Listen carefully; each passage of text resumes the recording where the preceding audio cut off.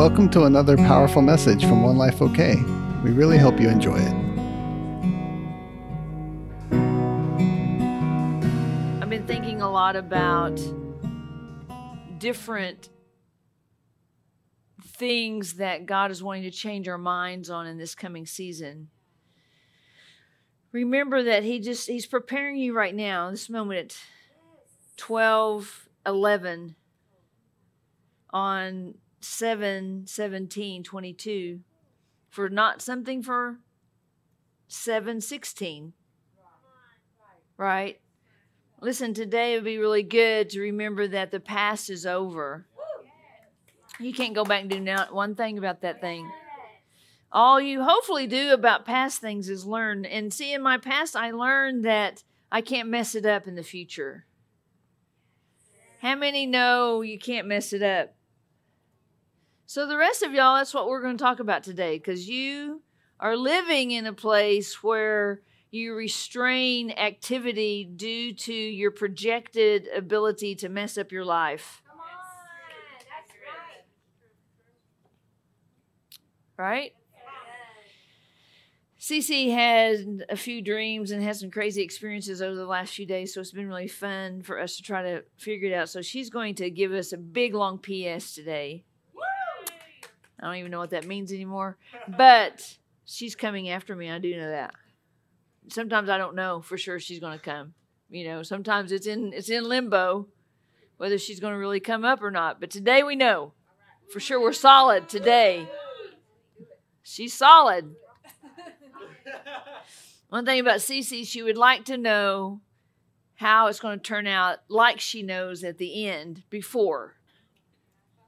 And we just don't get that around here. That's the difference between having a program and just being led by the Spirit. You like that? Let's turn to some scripture, shall we? I'm going to start out today in... Where do we want to start today? I've got so many goodnesses. Let's just start out with some questions first. You can turn over to... I'm going to head over towards 1 Peter... and 1 and 1 Corinthians 1, if you want to turn there and wait on me. Does sin come from within or without? It's a good question, isn't it? Is sin from our own hearts or from the culture around us? It's another good stumper question, isn't it? So think about that as I'm talking today. You know, in my lifetime, there has been different, I would call, movements of teaching. You know, when you begin to be my age, then I've been in church all my life, and so I've heard different messages based on the speaker's interpretation of Scripture and their experience. Agreed? That's what everybody's doing. I don't know if you know that. All that stuff on YouTube, people are just acting like they know. They just know this much. And I've learned that God never changes, but my ability to understand the ways and things and voice of God changes all the time. The message that I received 30 years ago to get me where I am today has actually grown and morphed into more. And see, part of what happens in religion, we act like that we're afraid we're going to mess it all up. And so we need someone to have lived and studied the Word really hard and give us a prescribed way to do life. We do this in other ways too. Right? If you have something wrong with you, Cece talked about going to the doctor the other day. We go to the doctor and we want to describe these things that are wrong with us, and we want them to give us a prescription for life for how to solve the problem. That's how we learn that. Now, see, in the kingdom, there's a beautiful marriage of things of God and things that He has made on earth for us to partner with. So, all doctors aren't bad, right? I'm pretty sure I didn't want Lynn cutting out the monster mess sitting on our bed at home. Right? Just like, hey, what you got in there? Butter knife? Get it. Come on. Just cut out this 40-pound dude. Don't hit any organs now. Right? So I had to rely. But see, I trusted how God intersected me on the right path for a good outcome. I didn't chunk all the babies out, all the doctors out, just because there's a quacker or two around there, right? See, that's what we do. We hear of a bad story, and we make that be sort of the actual cornerstone for our beliefs. And it's the same way with other stuff. So one person in here can drink coffee. Somebody else in here is like, no. Somebody else can drink Dr. Pepper all day long. Lynn had her a Dr. Pepper yesterday. I can't have Dr. Pepper. Just because she had a Dr. Pepper didn't give me permission to have a Dr. Pepper. Because I can't have one. God didn't tell Lynn to tell me not to have Dr. Peppers. God told me. And I can look at Lynn and say, oh, I can't have a Dr. Pepper, so I'm going to judge you. Because you shouldn't be having one because I can't have one. This is what we do. I'm just helping you right now. How many know this is what we do? And so then we alleviate our need to talk to God. We just live by whoever we see do something that we want to do, and then we just suddenly have permission to do it. Agreed? And so let's talk about that. Let's turn over. Let's start with 1 Corinthians. Why not? Let me just read this scripture just out of context. In other words, I'm not going to tell you the whole backstory first. This is what it says. This is Romans 14. Did I say 1 Corinthians? I meant Romans 14. Romans 14, did I mention that scripture at the beginning? Probably not. Romans 4, just listen to me. Just look at me for a minute. Just listen to this, and we'll turn there. Romans 14, 22b. You'll be happy when you don't judge yourself in doing what your conscience approves. So this is a really simple example. Lynn, did you feel bad, babe, during that Dr. Pepper yesterday? Yeah. So we went to a secret place because it's somebody's birthday on Saturday. Don't tell her, though. And we bought a present. And while we were there, Lynn got her a Dr. Pepper. And I got me a sweet tea, because we're out. It's 155 degrees. And, I'm not wanting to be where I'm at. I'm wanting to be home studying. It's Saturday. That's not the time to be out, right? But here we are. We've waited till a week before someone turns, and here we are getting us. Now, see, what has her conscience done with God? Your conscience is what's speaking to you all the time. What has it done? What has hers done with God? Why does she not feel bad about drinking a Dr. Pepper? I could tell Gwen right now, Gwen, I need to tell a funny story about you, about the man that was 92 years old and the Dr. Pepper. That would be a funny story right here. Can you apply that? You have no idea what I'm talking about right now, do you? Ask Pam, she knows it. It's a funny story. Anyway, we often think for other people what they should be doing. And what he's saying is there's an ability within us to have a clear conscience. Don't you hate it when you do something and then you feel bad about it? Now, see, last night we also had Andy's. And Mendel, she felt a little bad before Andy's got there. But I had to tell her, no. See, I am able to own my decision and feel good about my decision. And if I don't like that decision, change it later. There's no reason to be miserable in the middle of the decision. You're doing it. Oh, yeah, I don't understand anything I'm saying right now, I can tell.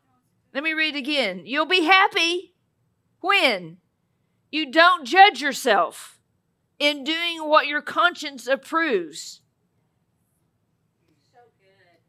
You'll be happy. I think y'all are really struggling with this. Who's struggling with this? Okay.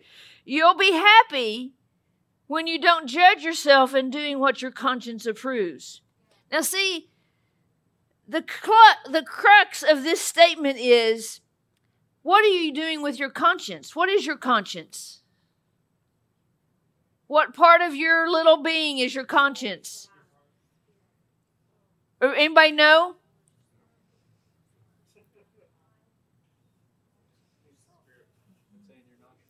Your mind. Mind, will, and emotions. It's your soul. Winner, winner, chicken dinner. That's really on earth what you're managing. Your spirit man already knows. It knows very well. And see, we're judging ourselves by what we feel in our soul.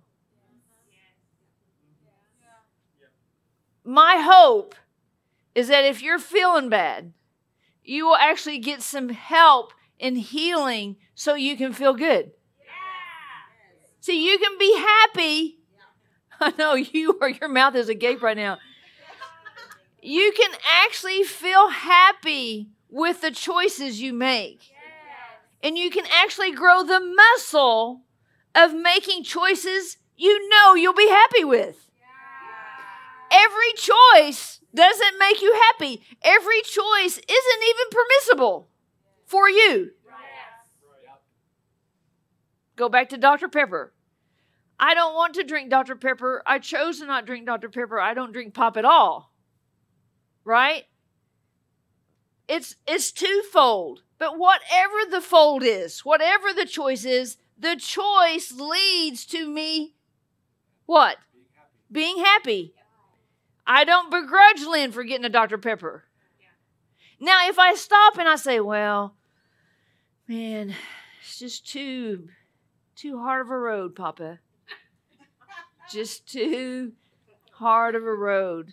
That non-Dr. Pepper road is too hard of a road. It's too hard because my friends, look at them. They're over on the party aisle, the Dr. Pepper party aisle. Here I am over here on the sweet tea aisle. Do you see where we begin to shift our minds first? No actions happen. Then when we see next week, Dr. Pepper Girl, then we're a little bit more, because all week long I've been focusing on, it's too hard of a road. The non-Dr. Pepper road is too hard of a road. So then the next time Dr. Pepper comes by, I'm like, Now maybe not then. Maybe 10 more times. I'm like, I'm having a Dr. Pepper. Because what have I done? I set it up. I begin to declare it, even if it's just internal. Now change that to other more important things. Sex. You start thinking, well, other people are having sex. Other people are watching porn. Other people are doing stuff. Just take Dr. Pepper and put whatever name on it that you're not feeling good about. Maybe you can't get out of bed. That's your Dr. Pepper for this story I'm talking about today. Maybe you can't be consistent. That's your Dr. Pepper. Maybe God told you something to do and no one else is doing it. You know, he talked to Cece before it was real famous that you could hear from God. And you had to write everything he said down. And you had to get up and say stuff you didn't know that you knew that you know. You see, he always, do you understand? He's inviting us into something that we have to see his way. That's what I'm trying to do. I'm trying to change your mind that when I'm so focused on all the Dr. Pepper problems of the world, of my world, I can't have a Dr. Pepper, I can't sleep in, I have to work, I have to whatever, I can't be consistent, I can't be happy, my feelings are in the way, I don't know what it is for you, then I'm not focused on my thing. And guess what? The enemy knows. He'll line up 25 Dr. Pepper drinkers right in front of you in a row. And they'll be real happy. They'll be like skipping around, and they'll be blessed by God. They'll just get a new car right in front of you, and you'll be like, I bet it's because they're drinking Dr. Peppers.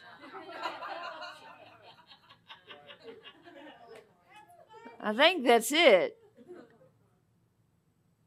See, we do this thing where we don't investigate and search out for our own heart what he's saying. And I don't know if you know you're doing this, but you're looking around at people and you're living by their revelation. And then when we hear, I've come that you might have life and have it in abundance, that means Dr. Peppers. That's what that means. Abundance for me is just Dr. Peppers every day, all day, any amount I want. You know, I'm just using Dr. Pepper as an example. Huh? Whatever it is. But see, if you're not happy, if your lifestyle, the voice says, a happy man does not judge himself by the lifestyle he endorses. I watched all 14 seasons of Heartland. I don't know how many that shows that is, but I want a horse now. Because I've been watching horse. I think I can do what Amy does. I'm pretty sure I'm a horse whisperer. And I haven't seen a horse in 30 years, but I'm pretty sure. Why? Because I've been beholding it. It gave me the idea. It's not God, I promise. But listen, it gave me an idea. I'm like, we could get some land. We could have a horse. It sounds like God. We could have crops. We could go on trail rides. Why? Because I've just been beholding it. It is not my life. Trust me. Do you see how this happens? Remember we talked about Wednesday night. The worldly culture is literally forming our own personal ideas of what we should do with our life.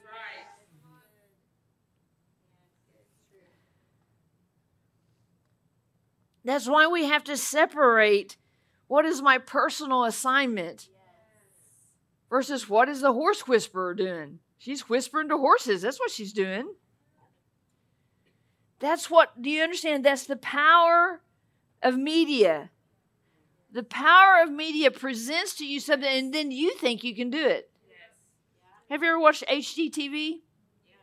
Did you know we literally have gone to people's houses who have said to us, well, I don't know why this is taking so long. On HGTV, it just takes 2 hours.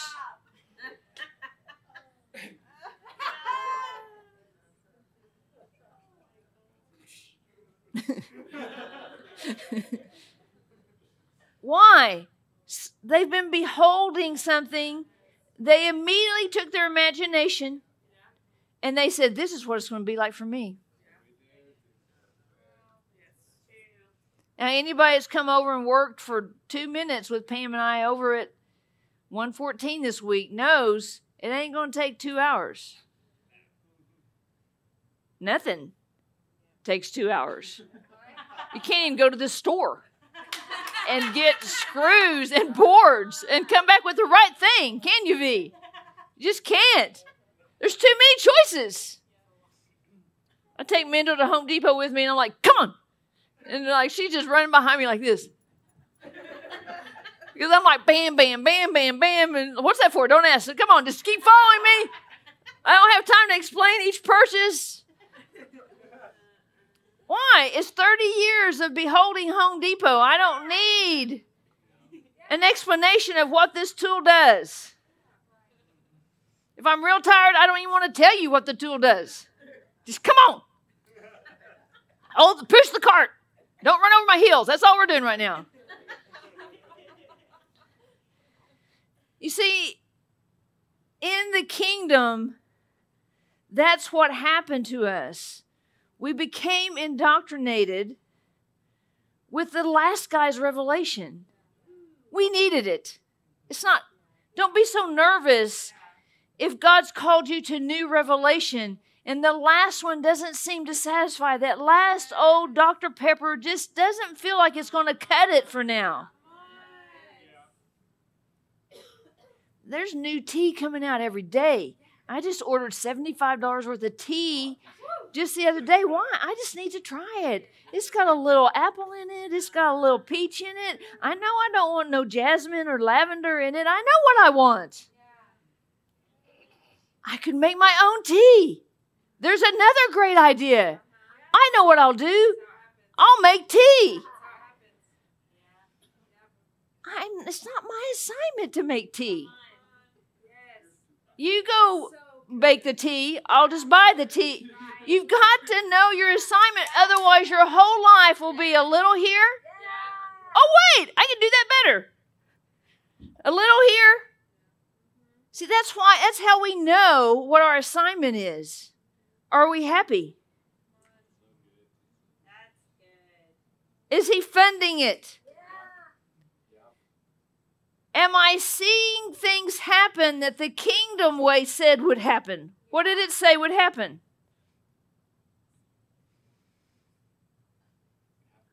It said I would have life and life more abundantly. People would want my life. Do you want my life? You're coming here because I'm not like on Skid Road. I just come in on Sundays, clean up in the bathroom in there, wash my face, come out here and say, well, let me see what I got for y'all. I'm at home, dreaming about you, praying about you, asking the Holy Spirit, where are we going next? Trying to be ahead of you.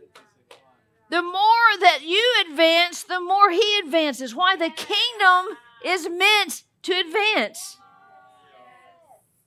What's advancing? The way we see life, the way we see our job, the way we see people, the way we see the things that matter the most to the kingdom.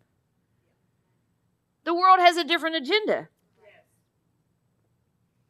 You know, every now and then, I just get on social media now that we're on social media because, I have to make sure we're not saying anything stupid. And did you know that there are people, this is going to be shocking, that they have created a fan page for people they like Tom Cruise or Justin Bieber or the Kardashians. And it's not even that person's page. And they just accumulate. I'm thinking, who has this kind of time? Stories and videos and pictures, and they just put it on there, and it says on there, just a fan. I'm like, wait, what? So now wait, you're just collecting pictures of somebody else's life, and then you've made a whole page where you put those pictures for other people to see about somebody who you like that's just about their life and you're not even known. What is that? I'm thinking, what is that?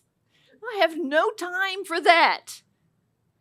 I barely had time to see the goats dancing around on the couch. That's what makes me happy. Now I want goats.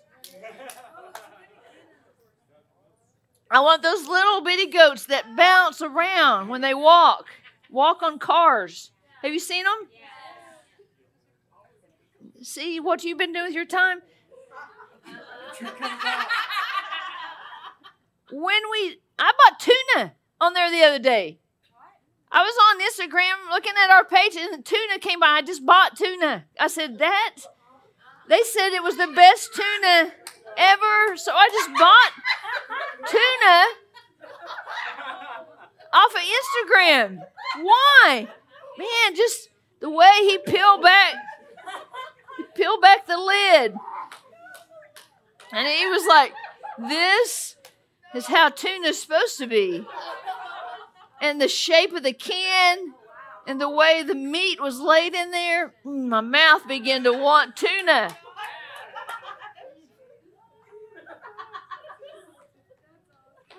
I can't get on there. I'll be buying socks or something next. Saw them Bombas, but I've had those before, so I know those were not good. That's how easily influenced we are. So you, so you can see how precarious it is to stay focused. And if I'm investing a lot of time in something that isn't about my assignment, how many you don't have to raise your hands, but think about it for a minute. Do you have a hard time staying focused? You know, Pam and I, we talk about this a lot, but just like with this little project we're doing, it takes a lot more time than you can even imagine to plan to get all the stuff over there for people to touch and do something with it. Someone thought of a plan, thought of the products needed, thought of the tools needed to do something with the products, thought of the way to do the product. That's what it's like to do your assignment. Listen, this will help you because it'll cause you to enjoy doing life with the skills you have, and you won't just be off in la land doing random stuff, random places all the time. I don't know about you, but that's really important.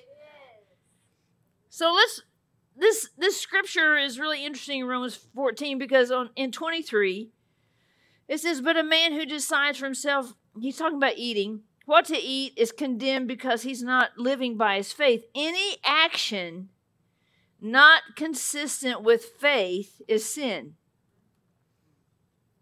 We're talking about actions today, right?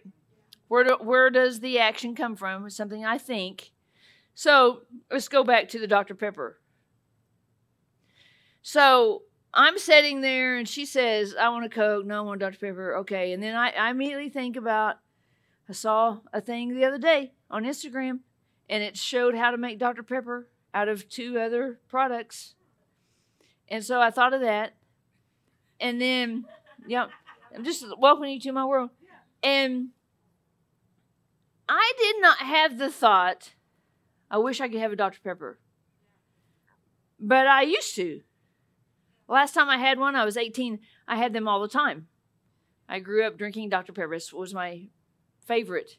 Remember that RC Cola? Does anybody remember that? Only old people know that. That's nasty. Now, see, I don't even like pop at all. Because why? Carbonation doesn't like Teresa. Right? So I don't want that because I didn't know how to burp. You know, that's what carbonation makes you do. You know that, right? Right. So see, when I'm watching the Dr. Pepper drinker, I'm not thinking back to when I was 18 and I could drink them. Right? I'm thinking, I'm glad she's enjoying a beverage. It's more simple. And so this is what it's saying. Any action not consistent with faith. Now, how is that faith for me? So in other words, if I whooped out and said, I'm getting a Dr. Pepper, that's sin for me. Why? Because I'm going against what has already been talked to in here. I've already had a conversation. Right? Are you with me? Now, you know it's not by Dr. Pepper, right? I'm just using this as an example. So what happens if I drink the Dr. Pepper right then? Yep. That's sin for me. So what happens? I don't feel good. Oh, I lost my happy in verse 22. I lost my happy right there. Why? Because it's incongruent with what already was going on in my soul. Now, do I die right there on the spot? Are you sure? I don't die right there. But if I override it enough times,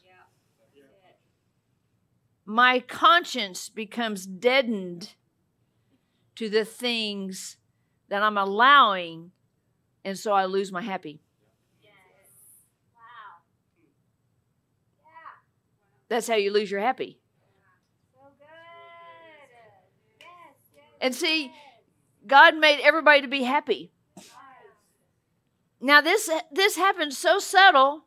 Some of you are 10 years in, 20 years in, doing something that's never going to make you happy.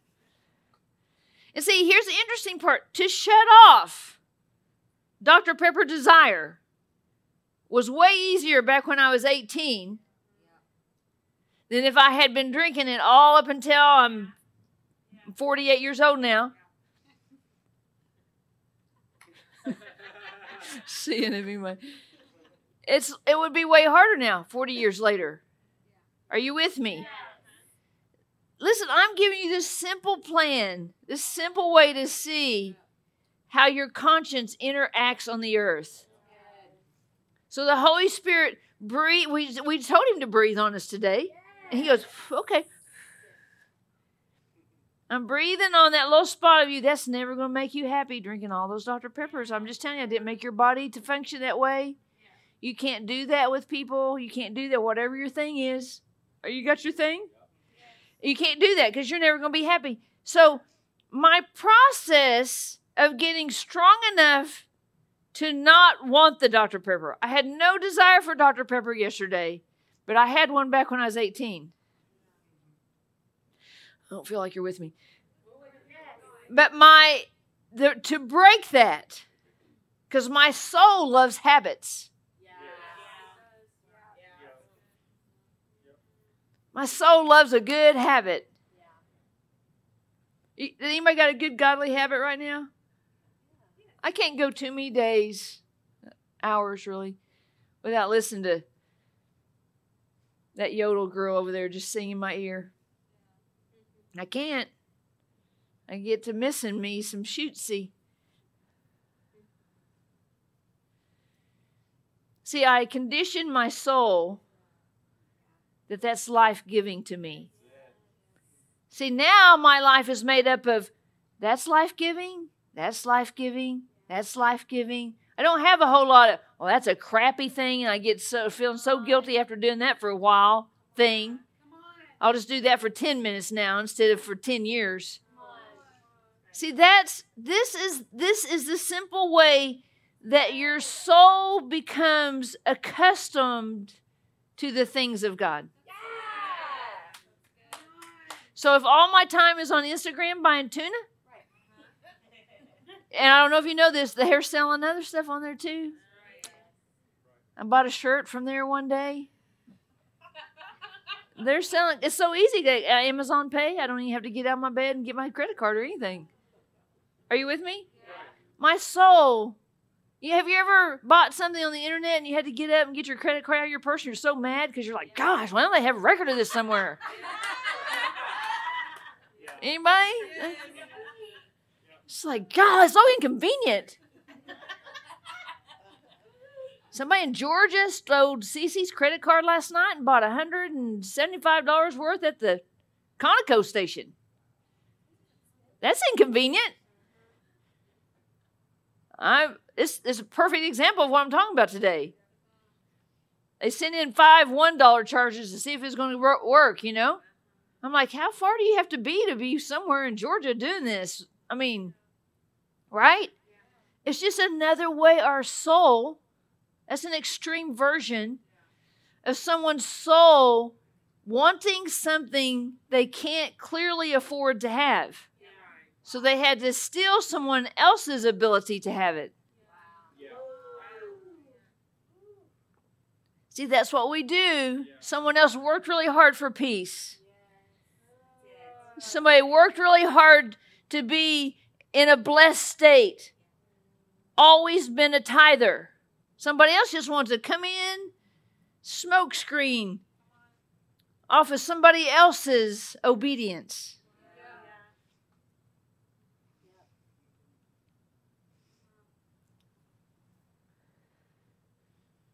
So, back to our original question.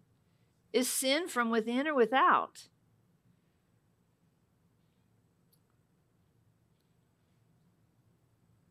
Is sin from within or without? It's within.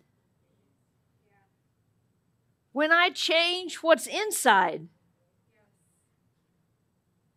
all of my outsides change.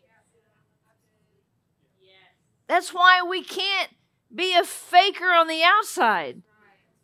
Let's read about it, shall we? 1 Peter 1. Listen to this amazing scripture. Prepare your hearts and minds for action. I don't know if you know this, but that's what I'm doing. Right?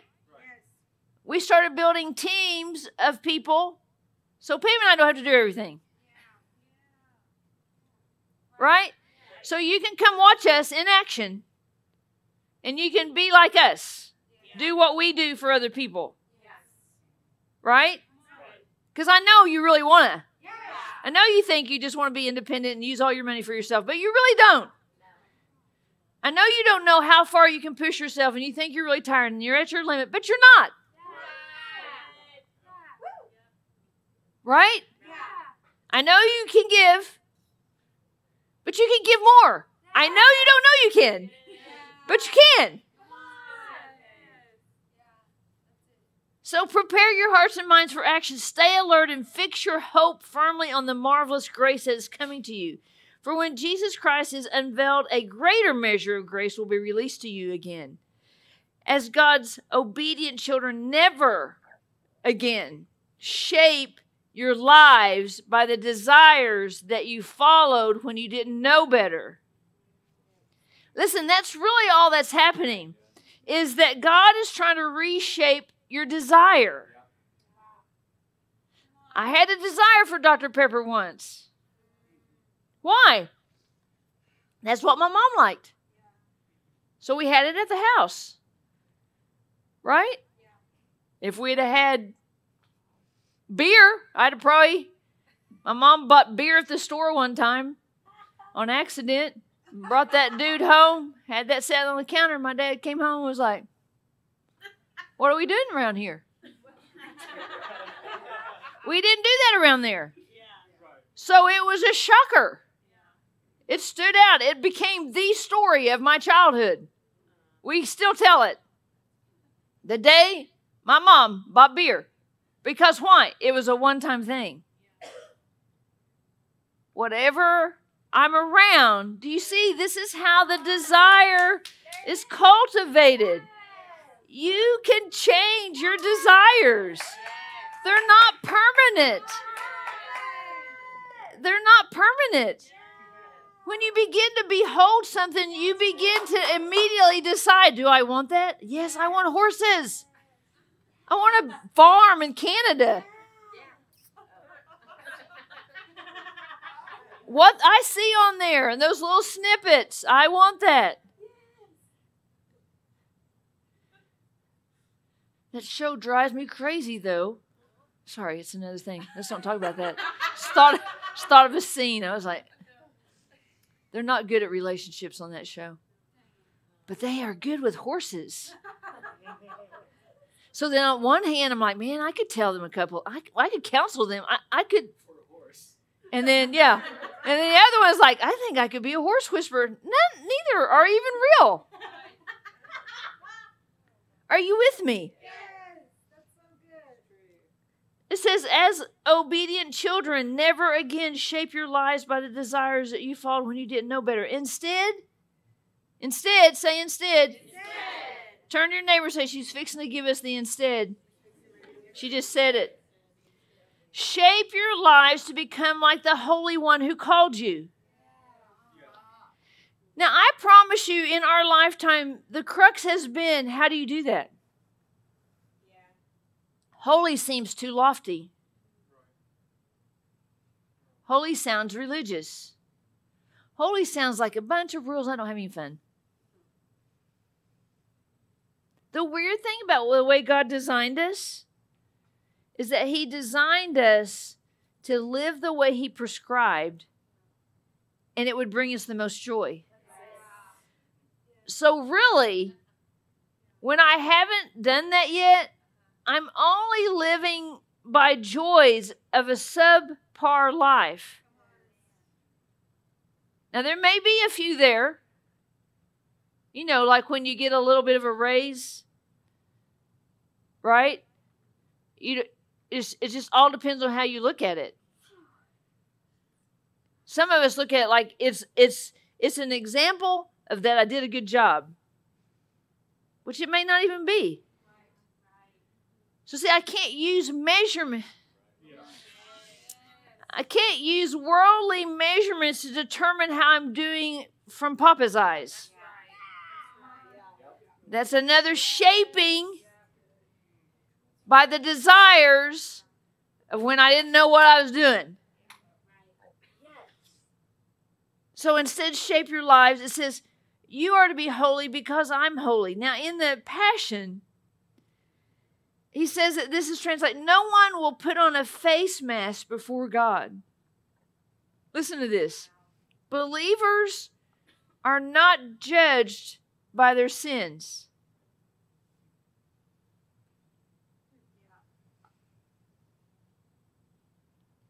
Is sin from within or without?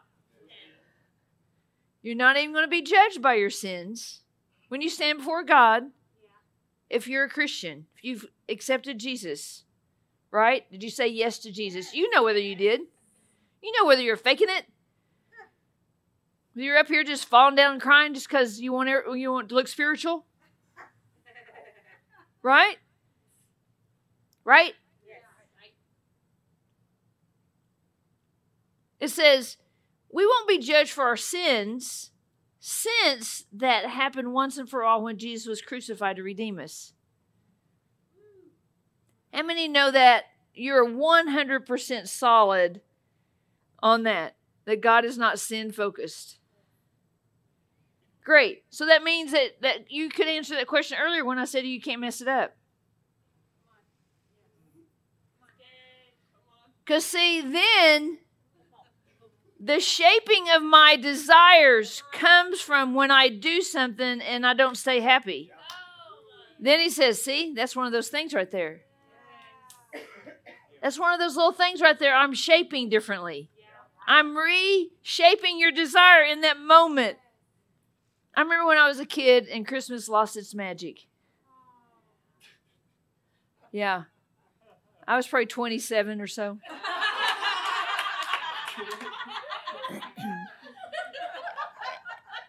And I remember thinking, I should give. It shouldn't be all about making sure everybody hears my need, my desire, knows what I want for Christmas. Make sure I drop a bunch of hints, kind of like no one else knows Christmas is coming at this time. You know, Cece, she just hints and hints and hints about what she wants for her birthday. Like, I cannot get anything out of her that she even wants. Ever. Ever. Right? See, there's just some people who are like, yeah, I'm just telling the whole world. All my needs, my desires. I'm going to throw myself a birthday party. In fact, can you see Cece throwing herself a birthday party? See, he has to remake some things in us. Right? When I'm so personally focused on myself. See, the moment Christmas lost its magic, it really lost the thing where it was all about me. It's called growing up. It's called growing up. It's called, I would rather see a little kid get a Christmas present than me like, yep, got another one. We won't be judged for our sins. So, if I drink the Dr. Pepper, I'm not judged by that. I judge me by that. And I think it's God. I lose my happy. Right there. It says, we will be judged for our works in order to determine a reward. Let me help you. I can't even do the works of Jesus with me on my mind. because it's way more money than I have or can own. It takes way more energy than I have. I can't sleep enough to have that much energy to do what he wants me to do. See, the energy comes. When Shooty and I are running over there the other day and we're spraying and we got our masks on, it's hot, and the joy is not in how hot I am, how I cannot breathe, how I have pain all over my body, how I wish I was home in the air conditioner that was really blowing nicely and me laying there watching Heartland.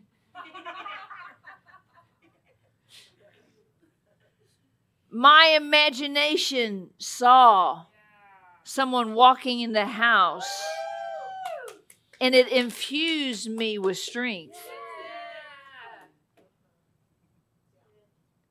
You see, it's just all about how that I'm positioning my heart to be changed. Let me finish this scripture for you. In 1 Corinthians 13, it says this. It says, "For it is not from man that we draw our life, but from God." That should help us. You didn't even have, your life was not to be about all the Dr. Peppers you could drink. It's such a small way to live. Come on, are y'all with me? It's such a small way to live. Just because you have to change a desire for a Dr. Pepper to something else doesn't mean that God's just asking some really hard thing of you. It's not from man we draw our life, but from God, as we are being joined to Jesus, the Anointed One. And now he is our God-given wisdom, our virtue, our holiness, our redemption. In the Amplified, this is what it says. It says, "But it is from him that you are in Jesus, who became to us wisdom from God, revealing his plan of salvation, and these three things, his righteousness," which in the Amplified says making us acceptable to God. But if you study that out, it's the state of you being as you ought to be. Wow. The condition of being accepted. Who did that? Jesus did it. See, part of the package of you saying yes is Jesus did some things in you. And those things, such as righteousness, they're being developed in you every day so you can see it. He already knows how he's going to be. He already isn't going to be sin conscious. He already is going to forgive it from the east to the west. He already is not going to judge you according to your sin. He already knows how he's going to be. You don't know. And so he has to do something in you through life's experiences to prove to you how he sees you. And the other word he says is sanctification. Now see, this is a really old religious kind of word. Because you know why? I did a big study on this. I don't have time to share it with you. But it's because there was a lot of teaching about how you become sanctified back before you were born. It was a big word. There were some people that believed you either were or you weren't. There's some people that believed you were a little bit at first when you got saved. Then you were a lot more if you got filled with the Spirit and you spoke with tongues. I mean, that made you way more sanctified. There's some other, are y'all with me? I don't know if you know this, but in Christendom, we were raised with these beliefs. That's why people were teaching them in some strange way. So you had the Baptist people who said, no, that's not for everybody. Now listen, if you start telling everybody they can be filled with the Spirit, you're just going to make people feel real bad about themselves. So let's just say that everybody's once saved, always saved, and we're all golden. That's all we need, just salvation. There's other people who are like, well, that's just such a limited gospel. That's just such a limited experience in the Holy Spirit because, you just get saved, of course, by the drawing of the Holy Spirit, but then, you can't even do anything. You don't have any power. You don't have any way to do anything. And then we got all this teaching. That's why hearing his voice for you, you might get to be a Dr. Pepper drinker. You might get to watch Heartland, and you may not. You may spend 3 years and don't watch any TV shows. Why? Because he's sanctifying you. What is sanctifying? It's the process of being purified. Think of cheese. I love cheese. Cheese doesn't come out of a cow. Did y'all know that cheese is made from a cow? Real cheese. Don't eat that fake cheese stuff. Daughter of dairymen. Cheese does not come out of a cow. Right? It has to go through comes out of a cow? And it turns into cheese, butter, whipping cream, ice cream. Don't eat any of that chemical stuff. That's not the real thing. That's a process. It's the same thing with you. What are you? You're a human being. It's like milk. You're milk. There's so many things you can be. You want to be cheese? Do you want to be, anybody want to be cheese? You're going to have to go through a process. You want to be whooping cream? You're going to have to go, you're going to have to get some refining. What do you want to be? I want to be all of the facets that milk can be. I want to be ice cream. I want to be Andes. See, we act like we can't have a process. Or if we are in process and someone's ahead of us, oh my gosh, they're already butter. They're cheese. I'll probably never be cheese. I've been trying to be cheese for years and I'm still just milk. You see how we do that, right? And the last thing he said was redemption. What is redemption? It's the effective payment to ransom you. Redeemed. That's the three things you got in this package. That's the things that are in process in you. If I want to know I'm purified, I have to go through this process. Quit measuring yourself by whether someone can drink Dr. Pepper and you can't, or you can and they can't, or you can watch TV and they can't, or you have to give up this and it's really hard. Well, it's only hard because my desire got formed and I didn't step in and intersect and unform it. So now we don't know what's a woman or what's a man. We don't know if a woman can have a baby or a man can have a baby. Nobody wants to describe any identity in everybody because we don't want to have any limits on our desires. Listen, back it up a bit to ourselves. Where did I get these desires that I act like I can't turn off? Where did I get this desire to watch all the horror movies I can? Where did I get these desires? When I was sitting at home, not paying attention, didn't know desires were being formed in me.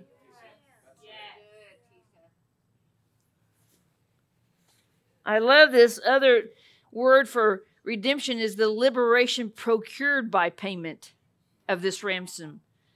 It is in that liberation process, right, that he sets us up in a new way to see life.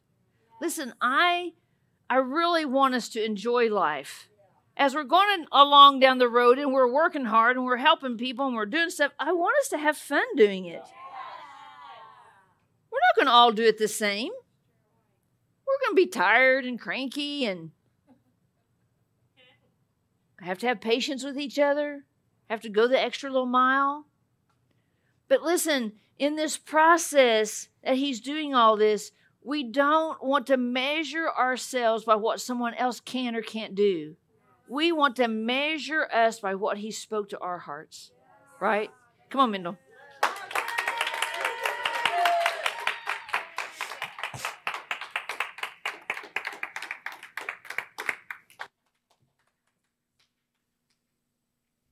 Tisa.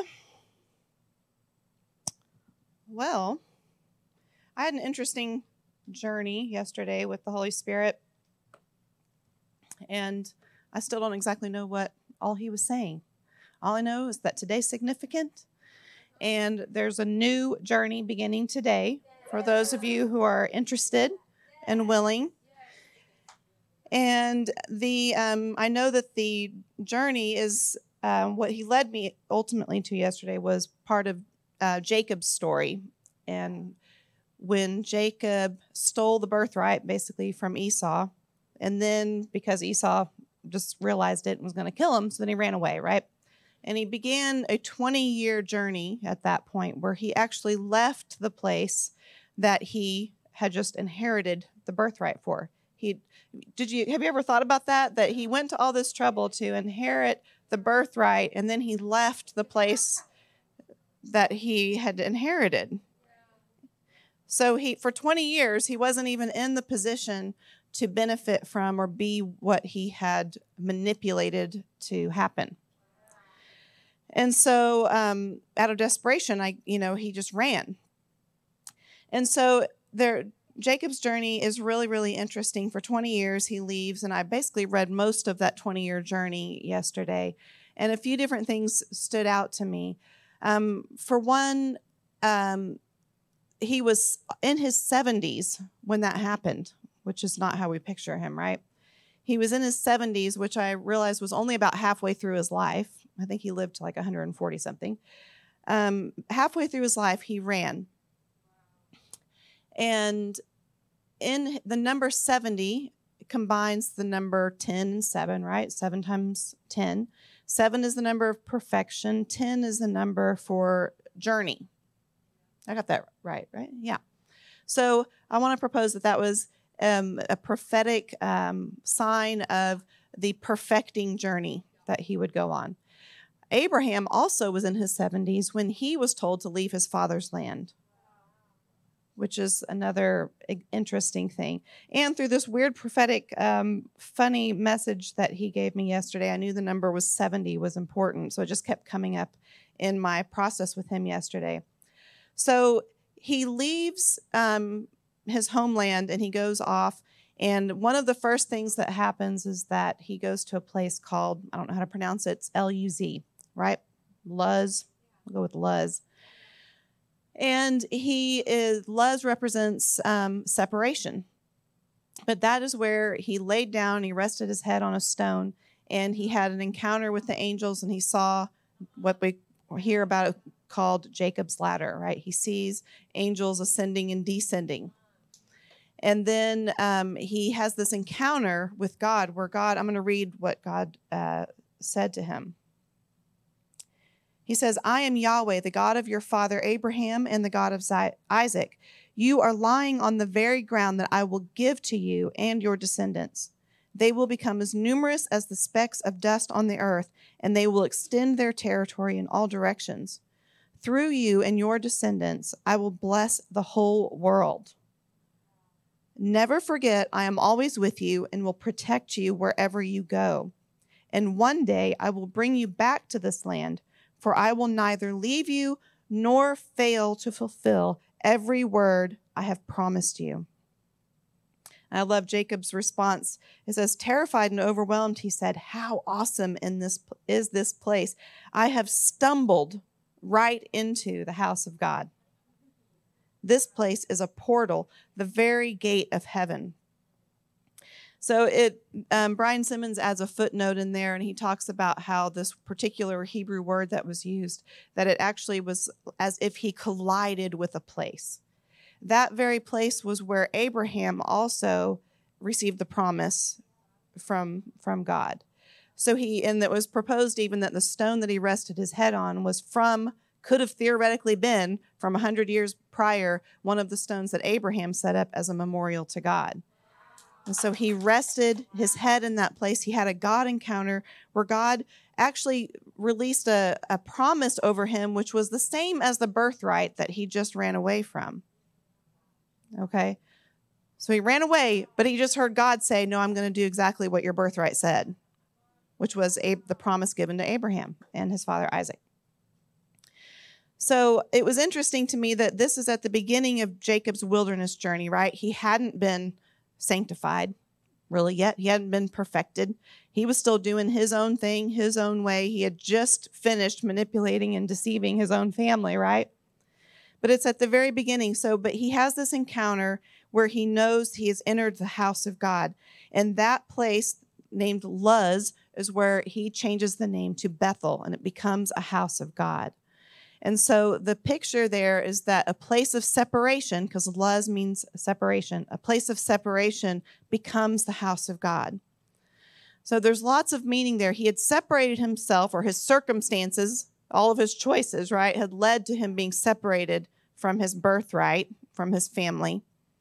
But he also was beginning the journey of separating from what was in his own heart. But it was at the beginning. I want to propose that you have to be set apart to begin the sanctification process. Like Tisa talked about today, there's a separating that goes on throughout the entire journey, where you separate from the habits you've built, from the habits you've created over time. You separate from your soul's desires. You separate. You're constantly going through a separation to become a house of God. And so that's marks the beginning of his journey, but I want to propose it's the ongoing journey. Okay. And he spent, like I said, 20 years, and he goes and he meets, he gets 2 wives and he serves Laban, and all this stuff happens to him that refines him, right? And it was interesting to me, another meaning for that word Luz means hazel tree. Well, it's proposed that the tree branches that Jacob, remember he I don't know how he did it, but he scuffed the branches of the tree to set them in front of the goats that were mating, so that the goats would mate and become speckled and spotted like the branch. Okay, do you guys remember that story? It's such a long story. I can't explain all of it. But basically, he'd already made an arrangement with Laban to split the flock that he had been managing, because it all belonged to Laban. And so they'd already made an agreement that Jacob could take possession of all the speckled and spotted lambs. But Laban did him wrong and removed all the speckled and spotted lambs, so he couldn't produce any. So God gave Jacob a dream and said, basically, he doesn't spell out how he said it to him, but he basically gave him a dream and saw that he was inheriting all the speckled and spotted lambs. And he had a supernatural, miraculous process that he partnered with, where this wasn't like a normal thing that happened, but he set the branch that was spotted and speckled in front of all the goats that he wanted to mate. He put it in the water trough so that what they were looking at while they mated is what they conceived and gave birth to. So he built an entire flock for himself by placing what God said in front of him, in front of what was. And the weak, scrawny ones, he had them look away. He didn't let them look at the speckled and spotted. So he actually, by the time he left that land and started heading back to his homeland, he had a large, very prosperous flock. In other words, God multiplied even after Laban had done him wrong. He multiplied and made him extremely prosperous when he left. Now, Brian Simmons points out that the spotted and speckled goats actually represent Jacob's soul at that time. And that really stood out to me, because it meant he wasn't fully refined. He wasn't fully sanctified. His soul was still operating partly in his own ways, partly in God's ways. I mean, he listened to the dream and he partnered with it, but he was not all the way there yet. But isn't it awesome that God still blessed him? He multiplied him according to the promise that was over his life, not where he was at in his journey. So at the very beginning of his journey, God releases a blessing over his birthright, right? And says, yeah, you're still going to have that, but now I'm going to take you on this journey. And later on, even though Jacob was still operating in his own mindset to some degree, God still blessed him according to the promise that was over him. That speaks to this thing. We can't mess it up. We can't mess it up. And God will continue to fuel and fund and drive you towards your promise, the fulfillment of your promise, in this process. That's why we want to just lean fully into the process and recognize how valuable it is to do this separating process with him. I love that. Just to go back to that, he says, I will neither leave you nor fail to fulfill every word I have promised you. He stumbled into that place. He stumbled into the house of God. There was nothing out of his own doing that brought him there. He collided with a place. He collided with the place where Abraham had received the promise. He ran into the promise. He was doing his own thing and just smack ran into the promise that God had over his life. And then even when he's doing his own thing, God's still multiplying and prospering him. I love that verse in Jeremiah 29:11 where it says, I know the plans I have for you, plans to prosper you, not to harm you, plans to give you hope and a future. That is the reality of our sanctification process. That is the reality of our purifying process, of our having our mind renewed. God's intentions don't change just where we are, based on where we are at in our journey. Now, it was really interesting because eventually in the story, Jacob leaves and he heads back home.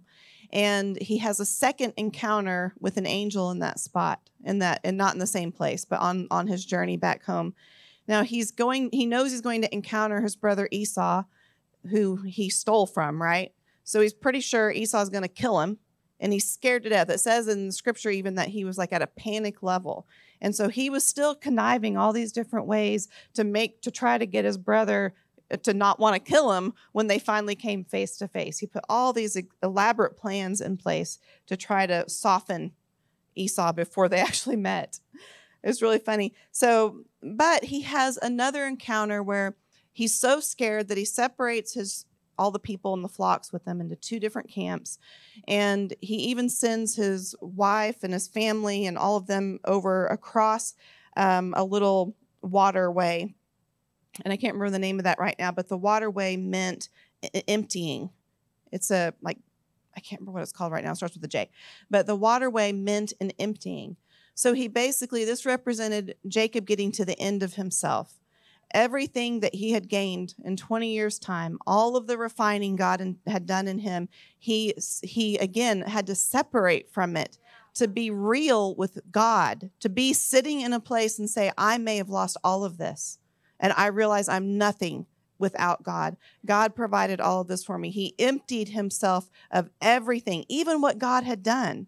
And there are times we've got to be willing to do that too in our journey. God will do a miracle for you now, and 5 years later, or maybe the next day, he may ask you to just lay that thing down. We've to constantly be willing to be separated at any given point to become the present day house of God that God wants in us. We've got to be willing and value the separation process. So he sat there, and this is when he encountered the man from the top of the ladder that he recognized who came down to wrestle with him. And so Jacob wrestles with him and his hip gets thrown out, right? But he wrestles. I want to propose that he's wrestling with his own identity there. He's wrestling with God. I want to say that it represents those moments where we're like, God, I know I'm not all the way there yet. I know I still have this in me, but please help me. I believe, but help my unbelief. We're like, I cannot let go of what you said I could have. I cannot let go of who you said I could be. I cannot let go of the promises over me, even though I know what's still in me. That's a wrestling process that we do with God. And the man from the top of the ladder says, let me go. It's almost daybreak, and he's like, no, I will not let you go until I receive a blessing. And so finally the man blesses him, right? He releases a blessing over him in that moment. And it says he changed his name in that point to Israel. And we've shared this before several years ago, but the significant thing was that the angel said, what is your name? Of course they knew the man was Jesus, but Jesus knew who he was, right? So why did he ask him what his name was? It was a moment in time where he got to be completely honest with God about who he was. This is my true nature. This is who I really am. This is what's still in me. And God changed him in that moment because he was transparent with him and honest with him. And that's another key point to our sanctification process. We've got to be willing to be separated from anything we've clung to at any given time, in our journey. And we've got to be transparent with him about where we're at, what's really in us all the time. It's in that vulnerability that we're changed. And we get a new name. And, I had this dream the other night that I was at this particular school or training program. And in this orientation of the training program, I knew that I got a syllabus or something, and there were going to be 5 different articles or something like that we were going to have to write papers. And all 5 of them had different angles. Okay, it wasn't like the same thing that built on each other. It was like the same thing from different angles. And then I got this 5 pairs of shoes that were all strung together in my size, right? 5 pairs of shoes. This is my world. Like, what? You wake up and you go, what? Holy Spirit. 5 pairs of shoes. They were all different kinds of shoes. You wouldn't wear those shoes doing the same thing. Like one was like a house shoe kind of thing. One was something like you'd wear on a boat. One was something like you'd wear in a business meeting, right? And I asked one of the instructors, even though I still didn't understand anything, and I said, do these 5 shoes have to do with these 5 things that we're going to work on, these 5 articles that we're going to write? And he's like, yep, you got it. And so what I gathered from that is that in our journey, in our training program, there are going to be times to wear a certain type of shoe. There's going to be times to walk a certain way. There's going to be times where we're looking at things from one angle, and there's going to be times where we're looking at things from another angle, and we're fleshing it out. We have to, again, be willing to separate from the shoes we wore in our first season to the shoes we're called to wear in our next season. And another incredible footnote that I love how Brian Simmons put these things together. But Jacob in this 20-year journey had 2 major encounters with God, right? Where the first one was when he first left, right? And he rested. He rested his head on a pillow associated with the promise. And the place was changed. The name of the region around him was changed, right? From Luz to Bethel, from a house of separation to a house of God. The second major encounter, Jacob wrestled. He wasn't resting anymore. He was wrestling. And when he wrestled, he was changed. His name was changed from Jacob to Israel.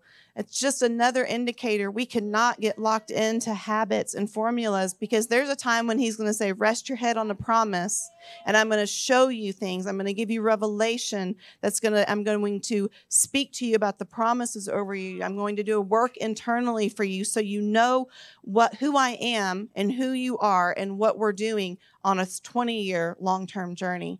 And there's another time where he's going to call you to wrestle. He calls you to wrestle. Contend for the promises. Do what it takes. Wrestle with him, and you get changed in that process. So we've constantly got to be yielding to him. The more you can yield to him in every possible way, even on the Dr. Pepper subject, okay? That is the perfect place to start. It's on the little things, the little examples. I know I started personally, I didn't know what I was doing, but I just felt this thing years and years ago to stop and pick up the trash from the parking garage to my office building. I would just feel something like the Holy Spirit just say a little something, and I would normally ignore that, and I just decided to pay attention and do it.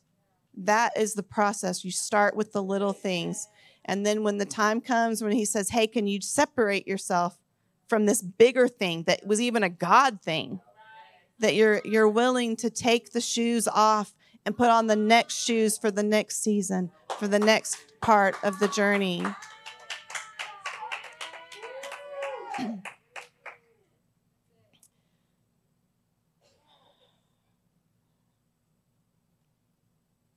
So as I said, Jacob's response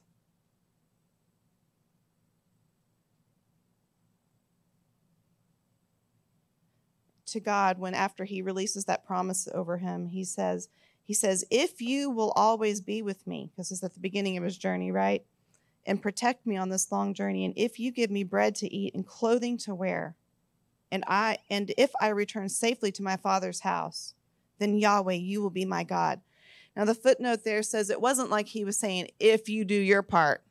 He was saying, I just heard you say you're going to do this for me.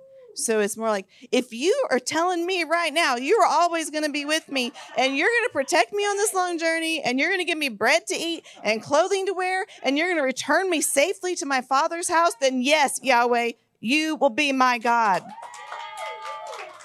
And that's our position. That's our attitude.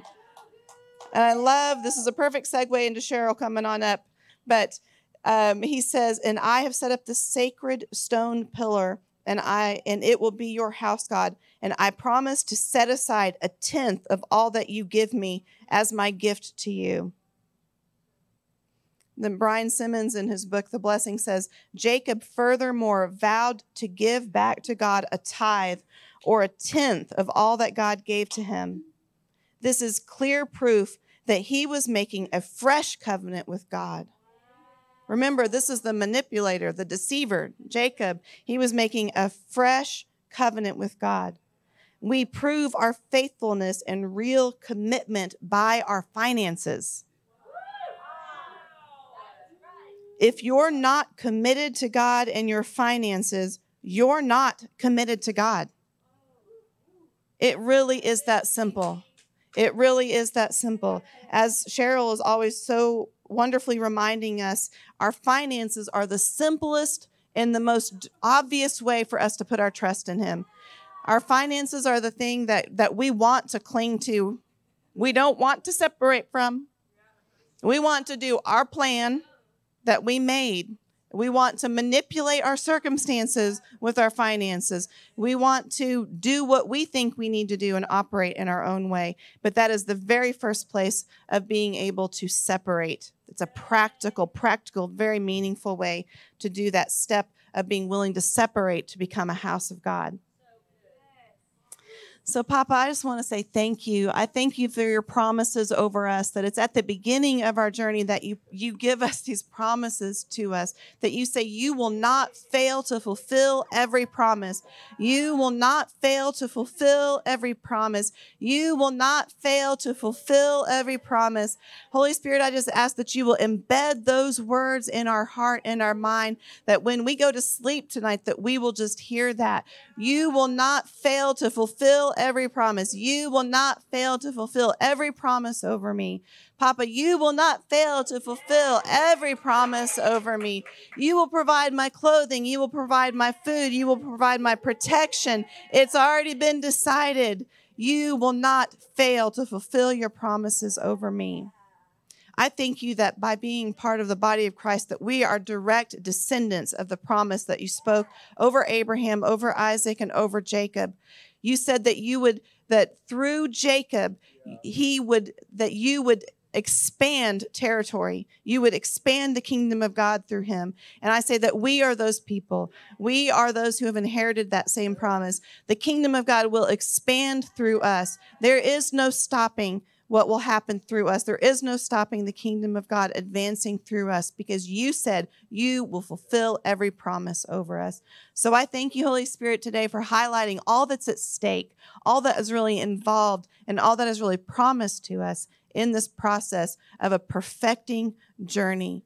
I thank you that you said today it was a marking day, a marker day. It was the beginning of something new. It was a birthday into a perfecting journey unlike any we've ever known.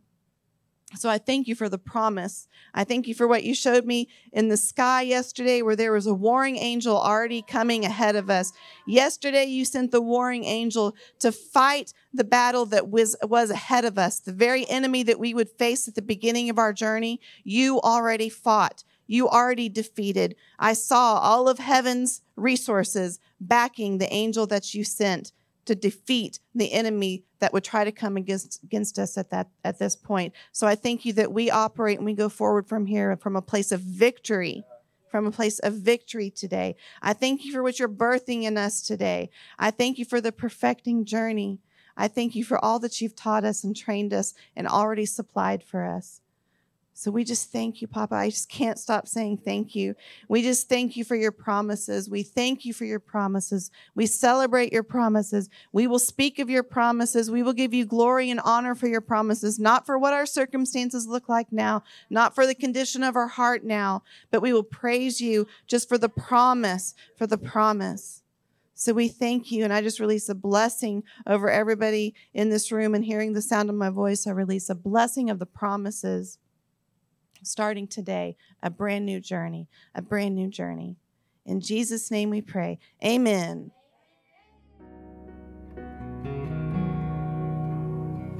Thank you for listening to this message from One Life OK. For more information, please visit us at onelifeok.com.